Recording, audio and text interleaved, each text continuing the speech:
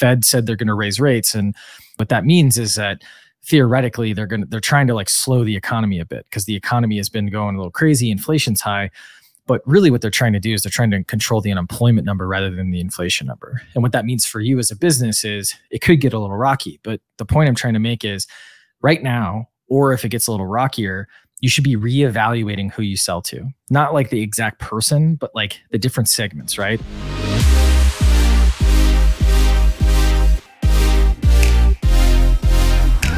What's up, everyone? Welcome back to another episode of Organized Chaos Live. And today's conversation is going to be all about pricing, particularly how you price your product during this kind of recessionary environment that we're in. And we'll talk about whether or not we're actually in a recession. We're going to have a specific emphasis on SaaS products, software as a service, because our guest specializes in that.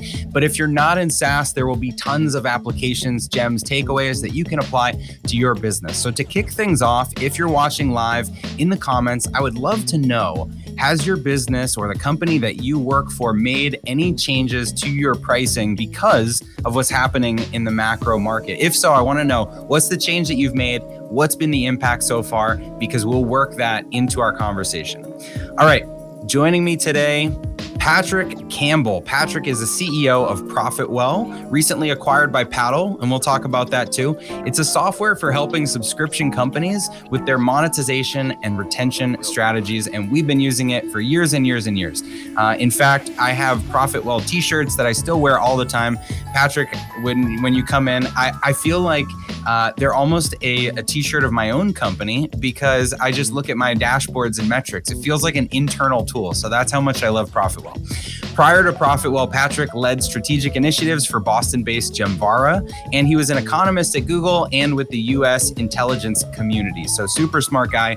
Patrick, so glad to have you here. What's up, man? It's good to see you. It's been a while, and I love the production. This is you've come a long way, Chris. You've come a long way. It's exciting. Stepping it up. You were on, I think, probably like the first 10 or 20 episodes that we ever did. It was a different podcast name, but if anyone wants to go back, you can see a super early interview with me and Patrick. I think I've got like a wrinkled logo, like a bed sheet behind me, maybe. You know what? That's how it is. You got to start small. You got to jam, and then eventually you get some StreamYard, and you get some good live stuff going. So excited. We fancy now. You're fancier than me because your recent acquisition. And where are you calling in from? You told me before we jumped on here. I'm in San Juan, Puerto Rico. So moved here like slightly before the acquisition, and been enjoying the beaches, all that kind of stuff. I was in Utah, and then I was in Boston for about a decade. So I'm enjoying the beach life a little bit, although I've never really been in the beach life before. So it's a little different. Well, in Arizona, we say we have lots of beach, but no water, like just all sand. Yeah. We've got the sand part of the beach. All right, so let's get into the topic at hand here. I'm sure you get asked about this a lot. I saw a blog post that you read, that you wrote about a recession. Are we in a recession? Are we headed into a recession? What's your take on this? Yeah. So my take is that the answer doesn't really matter because at a macro level, if we're like sitting around drinking coffee and arguing about what's going to happen in the world and no ability to affect it, yeah, I think technically we're in a recession. It's a really weak one right now. But I think that the reason I said it doesn't really matter is because I think people think we're in a recession. And one of the hallmarks, it's kind of like traffic. If everyone just agreed to not think like they were in a recession, like we wouldn't make it worse, right? But everyone's kind of been like cutting. We've seen this in the data. People have been cutting very similar to right when COVID started. So extremely similar relationship in terms of the data where you're seeing these like three waves that are happening. So this is the bad news. The bad news is the first wave started around February, March. And this is when people start looking at their expenses, their balance sheets, and just start, do we need this? Do we need this? Do we need to let people go, et cetera? Those are the people who are typically very experienced who did that first. And then the second wave was all the people who didn't do it going, we probably should do that now. And that was, a few months later. And then the third wave are finally the people who either didn't cut as deep as they should have earlier, or people who are finally getting around to making some cuts. The good news is that historically, and we have data, for those that don't know our business, we have access to a large bevy of financial data. And that's where that it's all B2B data. So we can see what consumers are doing, and obviously what businesses are doing. The good news is when we looked at the past like 4 or 5 recessions, we basically found that historically, the 3 cuts is always what happens. So what I'm trying to say is like we're at the end of the 3 cuts. It doesn't mean we're at the end of a recession. It doesn't mean that like the global economy will not have problems. And it doesn't mean that this won't change, but it does mean that if your business, quote unquote, survived up until probably, I would argue, the end of September, just to be safe, your existing customers will be staying with you because they've kind of chosen to keep you when they're thinking of cutting. If you're a consumer company, meaning you sell directly to like consumers, it's going to be a little bit sketchy. It just kind of depends on the government. Like, the student loan thing will bevy up some folks, the canceled student loans. There will be some different changes that happen as we get into an election season. There might be some stimulus or something that won't necessarily be direct, but it'll affect things. But long story short, I think that we're not at the end or anything, but we're now in a very stable place. And I think I can get into like what I think people should do, but hopefully that answers your questions about it doesn't really matter. We're in it. And, we're kind of on an upswing or at least a stable place, which I think is good. Yeah, thank you for saying that, because when I see all the headlines, it's like, who cares about the technicality? Like, are people pulling back their spending? Yeah, like what the definition of recession is. Like, yeah, technically we are on the definition, but as like on one hand, like, yes, it's kind of stupid to say, well, technically that's not the definition as the administration has. But on the other hand, they're also partially right that it's more than just like this number definition. And I think I think things aren't great, but they're not as bad as like news cycles will let it believe, and then the numbers will tell the story in the next couple of quarters. So when you talk about these 3 waves, did you see explicitly in the data like these spikes in churn or something, or where people were just canceling and then it came back down and then another spike and then another? Yep. So you basically see there are less spikes. They are spikes if you look at the data you're describing, but like it's more just the growth will kind of stall. Because the other thing to kind of keep in mind for a lot of businesses is that, and this is something that I think it's really important for everyone to do, is if you're selling to other businesses, there are different verticals or segments or archetypes, depending on who you sell to, that are affected differently, right? So beginning of the COVID situation, right, which is only a couple of years old, all of a sudden, if you're selling to a company or a type of company that has anything to do with in-person, those were churning. You can't sell, you can't get new customers in those markets, right? Hotel chains, hotel software, et cetera, right? But if you were selling to a company that built, in this case, like remote work software or, telehealth, or you were, a consumer brand selling telehealth, or a consumer brand selling, D2C goods, e-commerce goods that, people normally get at the store, you were going crazy, right? You were growing like crazy, right?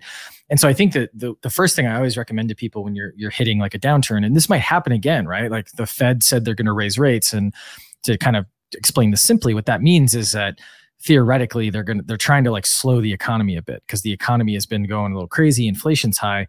But really what they're trying to do is they're trying to control the unemployment number rather than the inflation number. And what that means for you as a business is it could get a little rocky. But the point I'm trying to make is right now, or if it gets a little rockier, you should be reevaluating who you sell to. Not like the exact person, but like the different segments, right? So if you were selling a little bit more to, I don't know, like, let's just say, the COVID example is so clean, but right now, like for example, I would go look at entertainment companies, because in recessions, entertainment companies, especially like movie theaters, those types of like entertainment class, they typically do really well because it's rather cheap entertainment. If you're selling to maybe like people who serve those going on vacations, they're probably going to get hit because the gas prices and all that kind of stuff, it's a little bit harder to go on vacation, right? So that's like an example of like just reevaluate your personas and just literally go down the line and be like, do we feel like these people are going to change or not? Most aren't going to change, but then there's going to be some where you're like, we should go after this market because we think it's going to accelerate, or we should stop going after this market because it's going to go flat.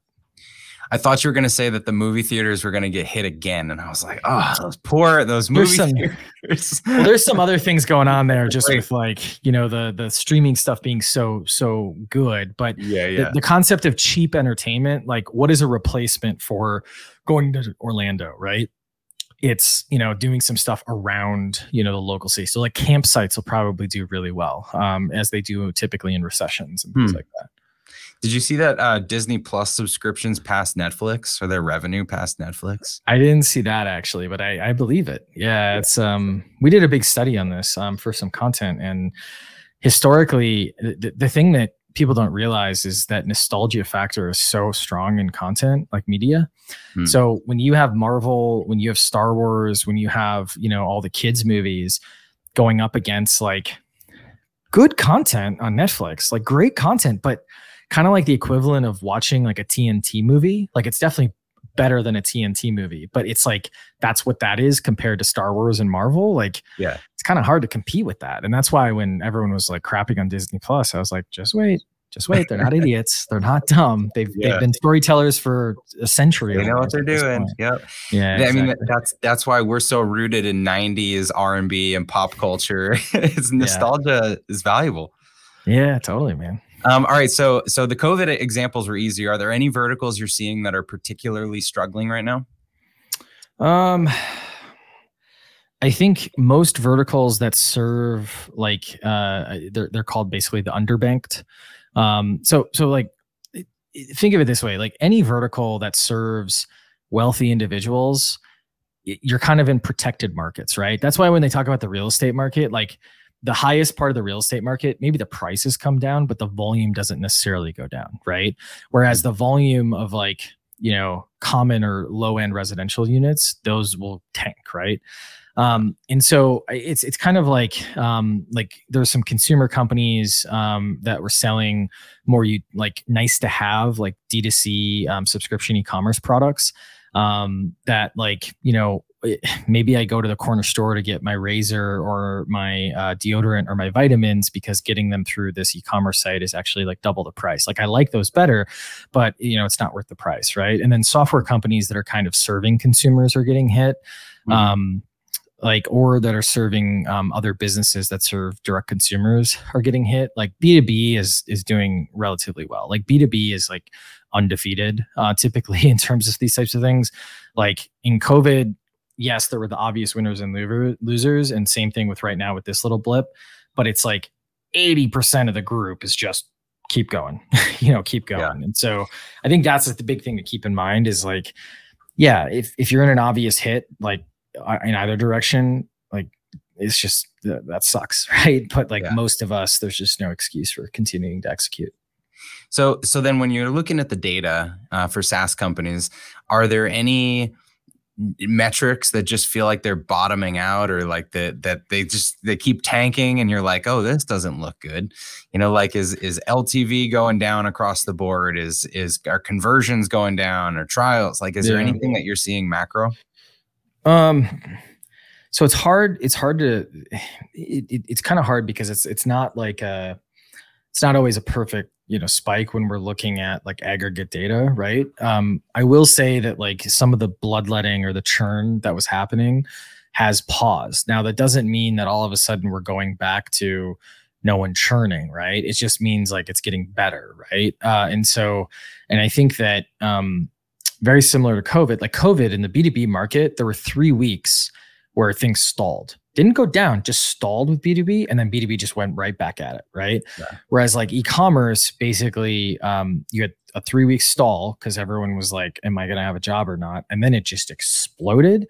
And then because they suck at retention, even, right after that Black Friday, Cyber Monday of 2020, it just kind of like started leveling off, right? Because there was so much more churn. So I think that like, there's no more spiking, but it's not like, great, we're back to normal. Like we're not quite there. It's kind of like we're stable, kind of across the board. Certain verticals, like we were talking about, we're starting to see some spiking in the right directions and wrong directions, but it's just a little too early to tell. Okay. This is why economists like they're really great at predictions only in the past though. So they're really, really great at being like, oh, a quarter from now I can tell you what happened today. But we try to like, and it's, partially because these things don't move as quickly on a daily basis. It's more of like you have to see 3 weeks and you're like, oh, that's what was happening, right? But we try to be like a month rather than like 2 quarters, in terms of predictability and things like that. Yeah. All right. So last time we talked a lot about pricing. I mean, that's a big part of your expertise. And I'm curious, is there any advice that you would be giving differently given this market about how SaaS businesses should be pricing what they do? Yeah. So great question. I think that there's a couple of things. I think one, you need to realize that, again, as I was saying before, if you have your customers now, especially in B2B, those customers are with you. And historically, these kind of little blips or downturns are come in a couple of flavors. One flavor is, and this is like really early 2000s flavor. We haven't really seen this in a long time, a little bit, and even in 2008, but new customers will go zero, meaning like you just will stop getting as many new customers. And then your existing customers, because they've chosen you, are more than willing to pay more, and they're more than willing to like take a look at your pricing, right? Or take a look at new offerings that you offer. And so I think that one big thing to kind of keep in mind is I don't think we're quite there. I think if you reevaluate your segments, what you'll notice is people will cut, maybe some people churned, and then all of a sudden, again, those people who are with you chose you, and then your new revenue will kind of continue at the clip that it was going. And so I think that it's one of those things where the thing I'm trying to say is because of that phenomenon, you should be raising prices on your existing customers. Not because they're with you and they chose loyalty, but because you probably haven't changed your prices in years, because most people don't.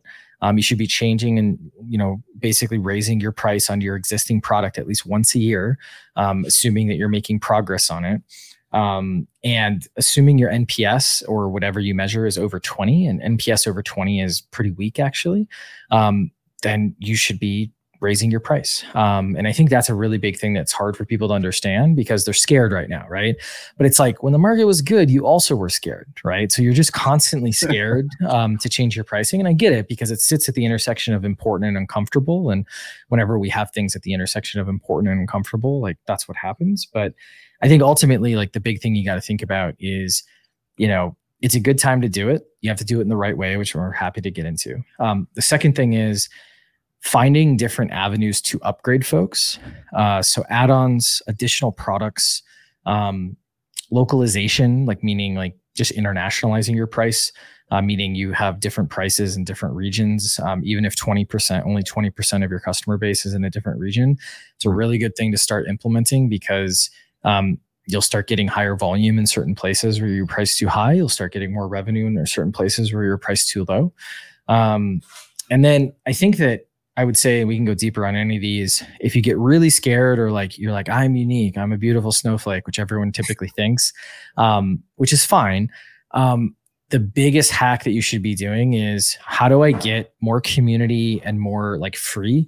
So one of the big things we saw during COVID is that some folks would try freemium offerings or community-based offerings because everyone's looking for information or everyone's get a little skittish, especially B2B customers during kind of recessions or things like this.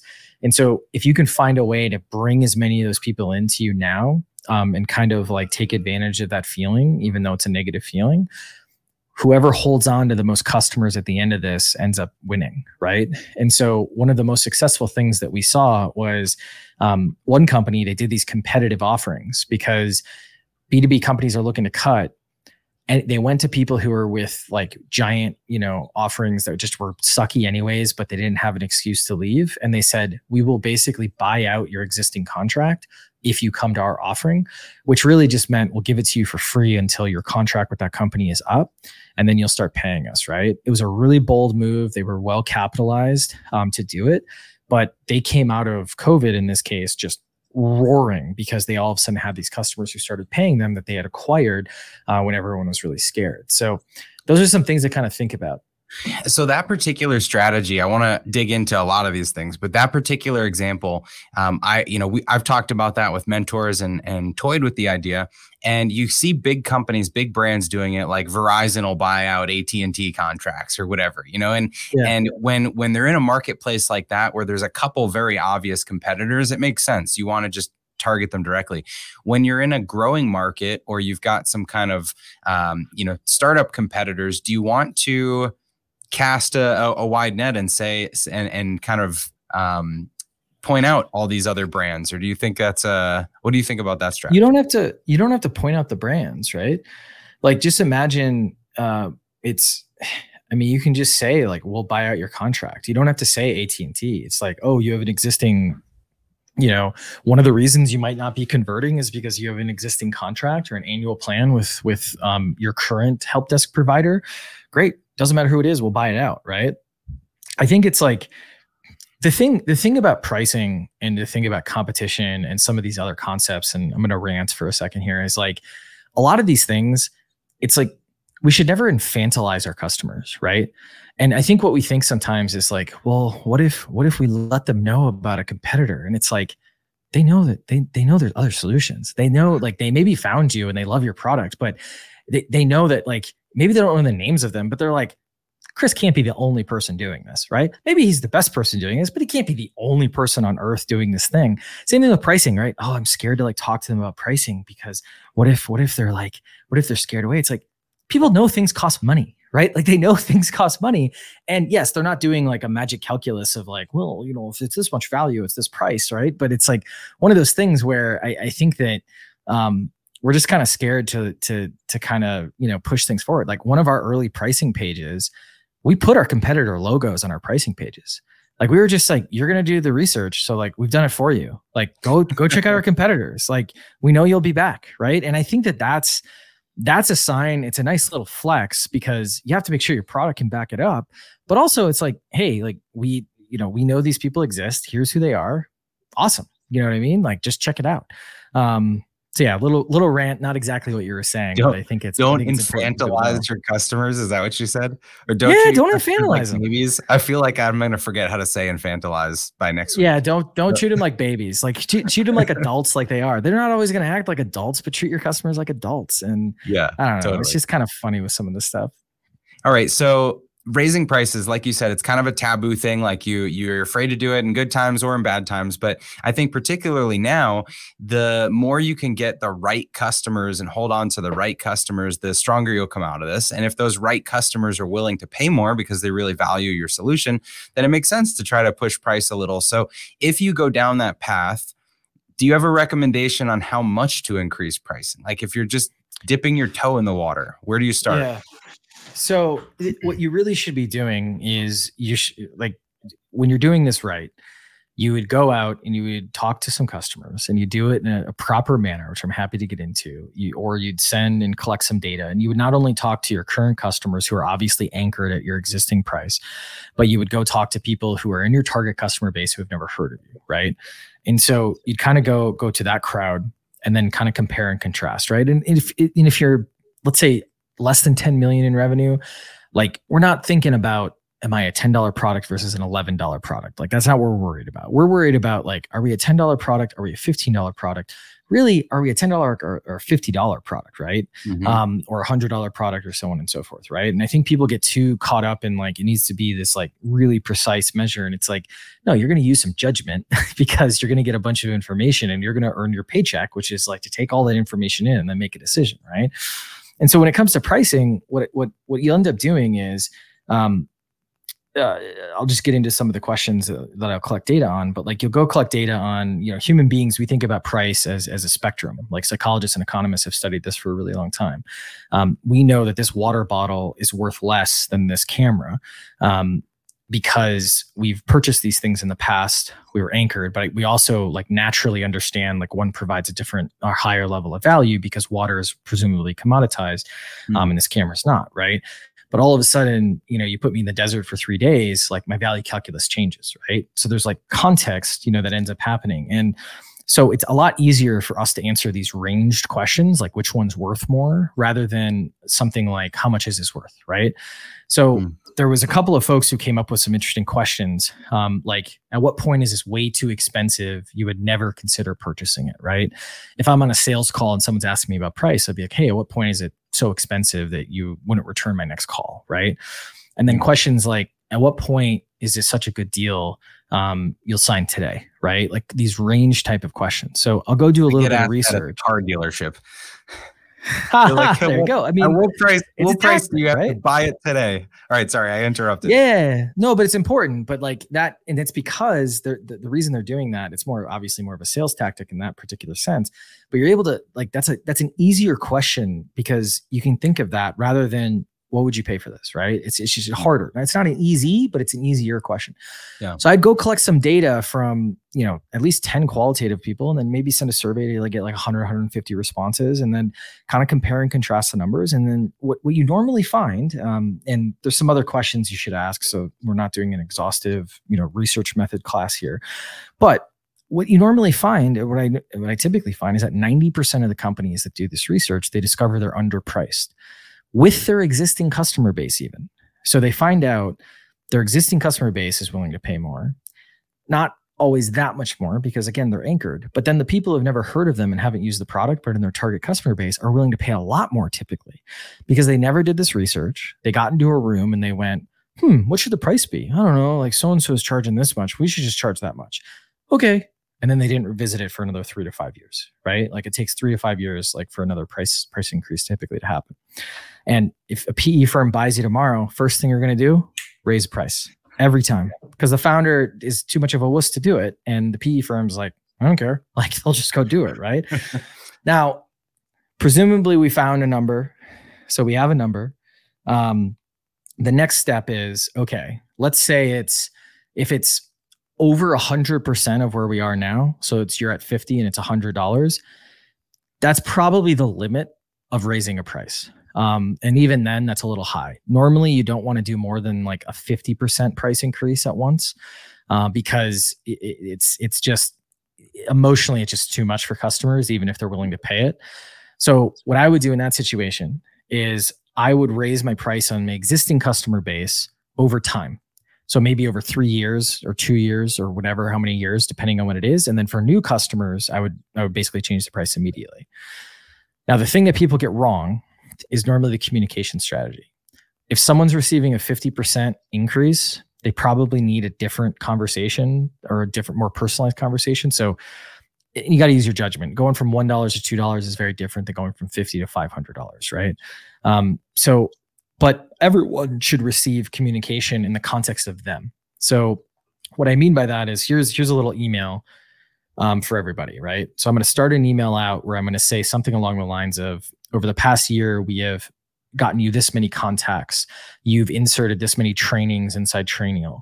We've recovered this much revenue using Profitwell. We added this feature and you use this feature every day. So I'm pulling in actual data about that specific customer, right?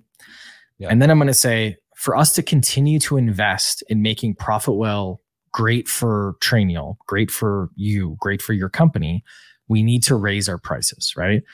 So I'm saying I'm raising my prices because I'm going to increase the value for them. I want to reinvest for them. It's always a shock. Doesn't matter how much they love you. Doesn't matter how much value you did. So the next section is going to be, but because you've been so loyal, because you've been with us 3.5 years or 3.2 years or whatever it is, we are going to raise prices on everyone else, on everyone new, all those disloyal people. You're not going to say this dramatically, but we're going to raise prices on all new customers. But for you, because you've been with us for so long, you're going to keep your existing price for the next 6 months. And then afterwards, which is X dollar value. And then afterwards, we'll increase your price. If you have any questions let me know, right? And then the PS is super, super crucial. The PS is, if this materially impacts your business or you, let me know and we'll figure something out. And the reason you do that PS is for two types of people. One, for people who are actually impacted. It's a great brand opportunity. Oh my gosh, I'm going through these hardships, blah, blah, blah. And you can go, and most people will try to negotiate with you. Most people will like try to meet you in the middle, and you can just go, hey, don't worry about it. You figure your stuff out. We'll reach out next year. Don't even worry about it, right? It's a great brand opportunity. The other type of person is for guys like you and me. We see expenses. We don't want anything to go up, even if it's valuable. But when you've laid out the value, you're giving me this little legacy discount, as it's called. And then all of a sudden you're like, let me know and we'll work something out. I'm like, I don't want to make it hard on so-and-so. I get it. Okay, fine. Right. Or I don't believe you and I don't believe the value you provided. I'm going to respond and be like, yeah, your app's buggy and everything sucks. And then you have an opportunity to have a conversation with me. But that copy or that message, notice it's about them. It's not about us. It's not about us at all. It's all about them. It's about the value. Too many price increase emails I see, it's all like, our costs went up, inflation, blah, blah, blah. And it's like, your customers do not give two hoots about your content or your costs. They care about their costs, right? And so it's got to be about them.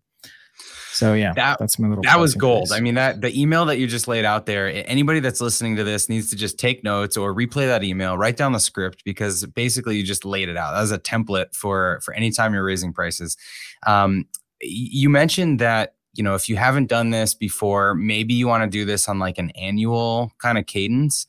Is there ever a time when you should be raising prices more frequently, like, quarterly, or just watching NPS? You should be changing something about your price or your pricing, your monetization every quarter, but not necessarily the price. So what I mean by that is you have 3 ways to grow your business: acquisition, acquiring new customers, monetizing them better, meaning your revenue per customer, and then retaining your customers. Within a subscription business, that means actually retaining them. Within other businesses, it's like repeat purchase rates, right? And the funny part is you have a lot of teams and a lot of horsepower dedicated to acquiring customers, right? Yeah. You have maybe a little bit of resources based on your retention. Like you're doing stuff every quarter. We're going to build this new feature, come out with this new thing, whatever it is. You probably have very, very little focused on your revenue per customer, which is your pricing, your monetization, right? But there's a lot of levers, right? So we do price localization one quarter. We experiment with our discounting strategy the next quarter. We change and raise our price the quarter after that. We come out with this new add-on the quarter after that. Like there's a lot of different things that you can do. So you should be changing something about your price or your monetization every quarter, but really only raising the actual number once per year. Now you might have effective increases like, hey, we're going to change how much we give away in each package, or we're going to move this feature from one tier to another.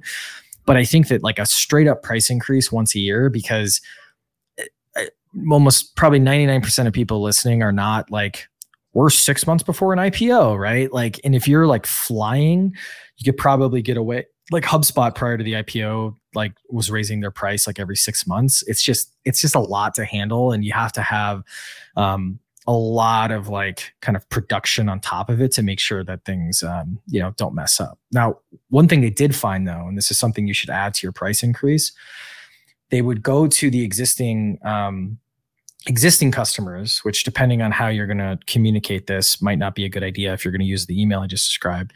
And they would say, hey, a price increase is coming.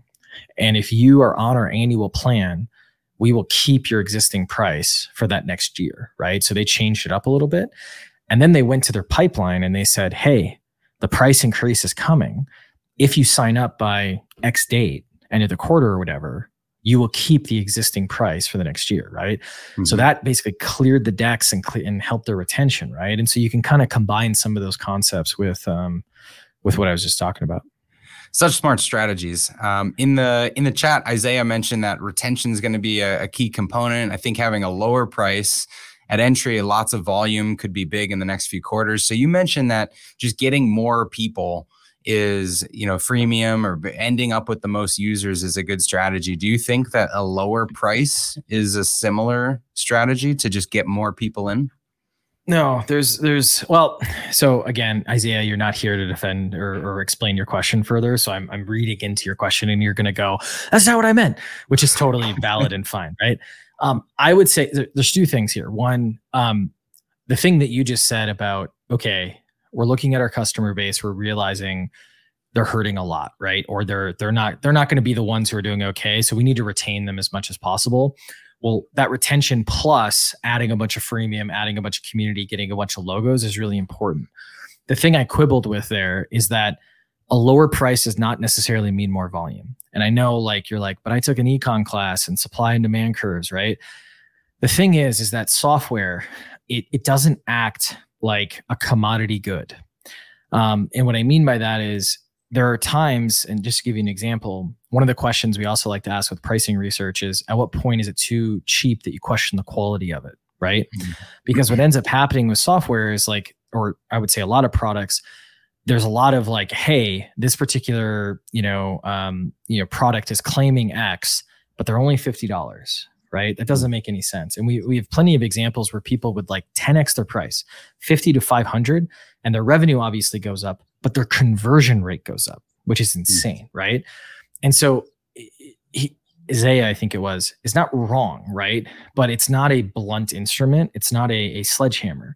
What it means is like, in that case, I wouldn't lower my price. I might have salvage offers on my cancellation flows, where basically like, cool, someone's trying to cancel. Maybe I have a maintenance plan, or maybe I have like hey, we'll give you the next 6 months at $10 off. You just have to determine based on your own situation. But just because I lower my price does not mean my conversion's necessarily going to go up. There are some consumer products that will happen, but even like, I don't know, there's plenty of consumer products I've seen the inside of where they're like, we're going to go from $10 to $9, and it did nothing. We're going to go $10 to $5, did nothing to conversion rate. So you just have to be conscious of that sensitivity of your user base. If it's a commodity, yeah, you'll definitely see increased volume, but we're not selling commodities typically. Yeah, no, it's a great point, because you're right. Supply and demand, it almost feels counterintuitive. Like if I reduce the price, I should get a wave of new customers, and I don't think it works that way. Yeah. We've seen the same thing. I think it's so backgrounds in econometrics and math, and I think the thing that it's kind of like remember in like elementary school they told us Christopher Columbus discovered America, right? And then at high school, it's like, well, actually, it's a little more complicated. Native Americans, Vikings, etc. And then in college, they're like, yeah, it's actually a little more complicated. Not only is that all true, but also like Columbus is kind of an asshole, right? Like they kind of like goes like, it's like different levels based on education, right? Like same thing with supply and demand curves. Like supply and demand curves are not straight lines. Like they curve, they backward bend, they go all around, right? And if it's at the end of the day, supply and demand is true. It's just, it's not like a one-to-one relationship, right? It might flatten out for a little bit, and then it might go down, and it might go back up again, right? And so I think that's the thing, that the mental model is totally right. It's just the sensitivity of willingness to pay is normally not as much as we think based on the mental model. So this allows me to use my overpriced degree. So excuse my indulgence there. Yeah. I love it. I love it. All right. So outside of free, you mentioned community, you mentioned experience. These are other things different than price, but what practical kind of tips would you offer for really leaning into those areas? So there's a lot of opportunity. It's a little hard because COVID, everyone was scared. So it was kind of, I feel bad saying it was like easy, but it was kind of easy to be like we did this whole, like we got a bunch of index data. We took all the profitable users and we started an index, kind of like a stock index, to track every single day. How's it going, in terms of the ups and downs. Right. And then on top of that, we ended up, we like started it's in hindsight, it's a little cringe, but at the time, like it was really well appreciated. We started this like stimulus partnership thing where basically we got a bunch of software companies together to offer like deals, like basically like, hey, if anyone signs up, they can get $10 off here a month. They can get this for free. They can do whatever, right? Just to kind of help our community. Obviously, like we wanted more leads and we wanted customers still, but it was also like we wanted to help our community, right? So there's like stuff like that. I know HubSpot during COVID, like they really upped the number of events that they did, like webinars, like events, because people were looking for that connection, right? Normally in like stimulus, people are looking for content like this. Hey, I heard there's a recession. I'm hearing about it. I have uncertainty. I'm not necessarily scared, but what should I do? What should I not do? Right? So this type of content is really, really useful typically. And so doing stuff like that, I think is helpful. If you haven't tried free, I don't know if this is like the time to try free. COVID was definitely the time to do it. But it's like now, probably if you're in an affected area, like getting freemium, as kind of Isaiah was talking about, getting those folks in, because eventually they'll be monetized, as we get into better times the next 18 to 24 months, or at least we realize we're in better times, which is probably more accurate.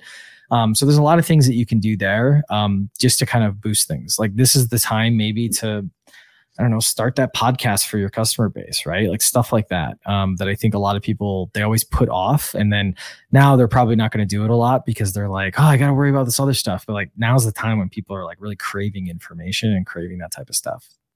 Yeah, totally. Well, you guys put out a ton of content. And so shout out to all the content and podcasts and everything that you put out. If anyone listening has not seen all of their information, just check it out, profitwell.com. So you guys were acquired recently. Can we talk about that a little bit? So I think whatever you want, Chris. You have the friend card, so whatever you want. It was announced. I think you put out an email and a blog post, a LinkedIn post, and it was over 200 million. Is that right? That's right. We're a bootstrap company, so we went from bootstrap to selling for over 200 million.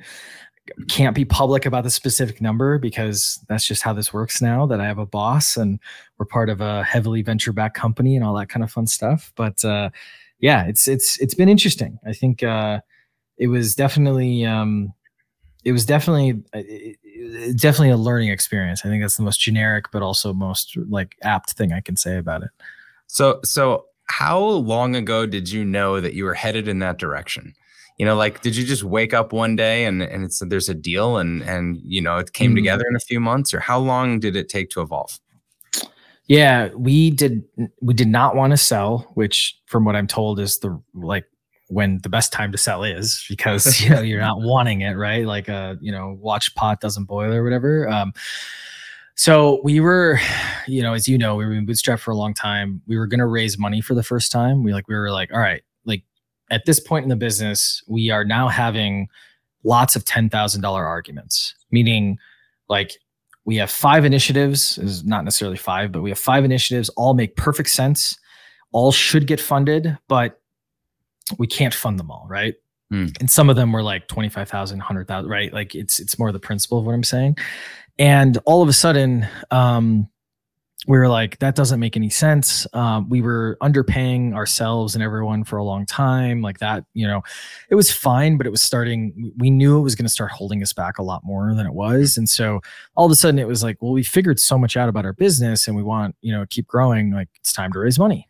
Which I think is the right time, you know, I think we should have raised money probably earlier, given our ambitions. That probably would have prevented this outcome, this specific outcome, but maybe would have given us another outcome. But, you know, it's a little harder to you know, Monday morning quarterback here. But long story short, we were like, cool, we're going to raise money. I knew Christian, the CEO of Paddle, for a while, went and talked to him and was like, hey, give me some advice. And he was like, what if we bought you?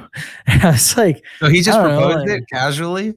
Yeah, we were talking. Raising money? Well, what's funny is I had mentioned it January of last year. So, you know, over 18 months ago as like a joke in a meeting we had just about like content and partnering up and stuff. And then in late October, early November, I think, right around there, this last year, so almost about a year ago, he was like, well, what if we bought you? And I was like, well, I don't know. You know, cause it's like my baby and we didn't want to stop, right? We weren't looking to sell. And then we got over that within a week and we went, well, if they can meet all these checkboxes, which they won't, because this is the under circumstances we'll sell, then we'll sell. Right.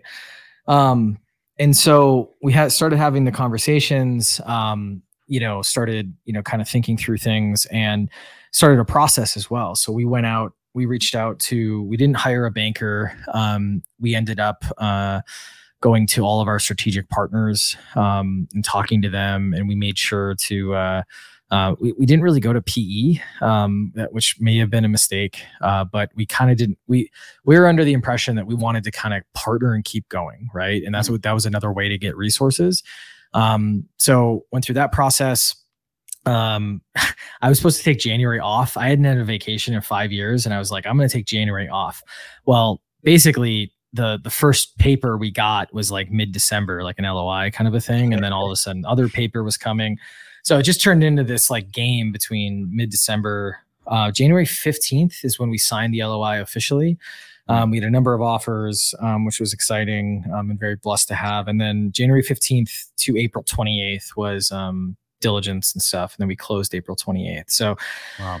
Yeah, it was it probably was the best first time to go through this, meaning it was terrible time, like in the markets, Ukraine, all this stuff was happening. Right. And we were like, is this going to all fall apart? But probably the best like first marriage to have here, because both parties were so earnest to get it done. Like there was no like renegotiation of stuff. There was no squirreliness. There was no like jerks or anything like that. It was, there were 80 some lawyers, which, that's always fun. But long story short, it was not I don't know.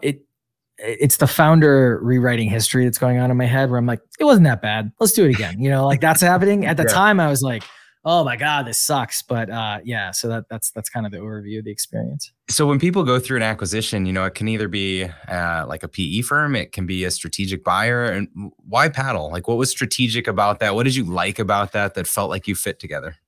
Yeah. So one, I really like Christian. Christian and I think about the world almost like scarily the same way. Like we were on a call this week and I made a comment, like we were just talking about a bunch of stuff. And I went, yeah, I think we should actually think about doing X and Y. And he was like, this is scary. I was like, what do you mean? He's like, I just came from a meeting where I suggested that. And it was something that we had not talked about. Right. So very similar. And that's not always a good thing in partnerships, but it's a good thing in terms of like the vision that we had and the vision he had was very, like this is easy to come together because it's just more gunpowder and more, wider, playground. Right. And so I think that for us, it was the best for our users as well. Like we actually cared about those things. I'm not saying everyone doesn't, but a lot of people don't. And it was really good for our customers because we were like, if we had access to this part of like the stack, there's so much more things we could do that we couldn't do unless we, joined forces with a company like this. And then I think it was also like role fit. Like we're not ready to stop in this space. I think we will be at some point, but we were like, no, we want to kind of keep going. Therefore, I'm on the board. Faku runs product. Pete runs a major part of the sales team. Our marketing, like everyone had a home. They really wanted all of our team. One of the LOIs, they were probably going to let go one of our teams because it just didn't make sense to bring them along, which, would have been fine. They would have been taken care of and everything like that. But it just kind of like all the boxes were checked. And then some of the other offers, like not all the boxes were checked. And so I think we definitely got a more lucrative offer. Or time will tell because, stock components and stuff like that might be or probably will be more lucrative. But I don't know. It's like how much is enough, right? And so this was a very, very good outcome for myself and the rest of the team. So that's amazing. Looking good. So when you talk about the boxes that were checked, from the buyer and for the deal to go through, what boxes do you think had to be checked for you in order to be in the position of being purchased? Like if you had advice to any other founders out there to set themselves up, what do you think the most important factors were? What I can tell you, so one, so there's a couple of things that are kind of tangential to your question, I think are really important. And then a couple of things that are important, like growth has to be in the right place. One of our products was doubling. Another product was growing 70%. We have this free customer base. Like, I think the way I think about it is you need clear measurable value, AKA your growth and your revenue and stuff. But then I think you also need, I don't know what the right word for this is, but you need a couple of like other tokens, right? So for us, it was, we have all this like value, but then on top of it, we have a really good content arm. We have one of the best content arms in our space, right? Not just like our competitors, but like our whole industry. Like we have really good content for what we have. We have this free customer base, right? Which you can't really like value because there's not revenue, or you can like put a lead value on it, I guess, but it's not as measurable, right? So there's like another little token, right? You have like myself, who's in the industry and known in the industry and has lots of context in the industry, right? These are all these little tokens that I think the reason those are important is because like even a PE firm cares about some of those things because they can put in a model of what they think that's going to bring to some sort of outcome, right? Yeah. And then when things get hard, like there's always stuff that comes up in diligence, no matter how good you are. Those things like kind of pad the calculus a little bit. Because it's like, well, this number turned out to be a little bit lower than we thought it was, like not because anyone was lying, but because we finally got really updated numbers. oh, it's not as good as we thought, but there's more of these things over here. So we think that makes like everything's fine. Right. And I think that helped a lot. I think the other thing is being, I also think like having multiple suitors helped a lot. It's a little awkward. It was mildly awkward towards the end or like even when it closed, because it was like, yeah, we totally dated other people, like, and you were the first one to talk to us, so we totally did like. But they know it's the game, right? And so there was definitely the ability to put like the confidence that I had just to be like, well, we got an LOI from someone else. Okay, like, are you guys gonna like crap or get off the pot? You know what I mean? Like that type of a thing. I will say some of the mistakes we made, I don't know if we would have hired a banker if we did this 10 times over, but like looking at more options, like there's a couple of people that we didn't talk to, like in terms of like deal. And I was like, oh crap, like that was an oversight. Like that was like definitely an oversight, not talking to them, which, it all worked out. And then I think we have one person who runs all of finance and ops, all of it. So like it was not like in tip top shape. And so there was just a lot of like, there was stuff that they asked for like audited financials, and we're like, we're not venture backed. Like we don't have audited financials. Like we're not lying about it, but like we don't have like this thing you need. And so like there's stuff like that they're like, yeah, it's fine, whatever. But then there was other stuff where they were like, do you have these things? And we're like, oh crap, we had to go like chase down a bunch of people, like not behind their back, but we're just like, we will go chase down, whoever's needed for those things. And so I think the mistake we made is someone gave us really good advice that we were like, yeah, it's really smart, let's go do that. Where they said, you should tell an operations person to prep the company for sale. The problem is we didn't ask anyone what that specifically meant. So we just kind of logically went off and like, well, we think all the DocuSigns should be in the same place. That makes sense. Like we do stuff like that. But what we should have done, and this is what anyone should do, go to a lawyer, your like corporate lawyer, your in-house if you have one, and just be like, can you send me the last diligence list that you sent someone or your firm sent someone that just went through everything? Because then what we would have done is we would have been like, oh, here's these 300 prompts. A lot of them aren't applicable, but like, oh, we should get that in one place. They're going to ask for this. And then you can create like a nice little folder so that it makes it easier. If you've raised money, you've done a lot of this stuff probably already. But for the rest of us, it's just one of those useful things.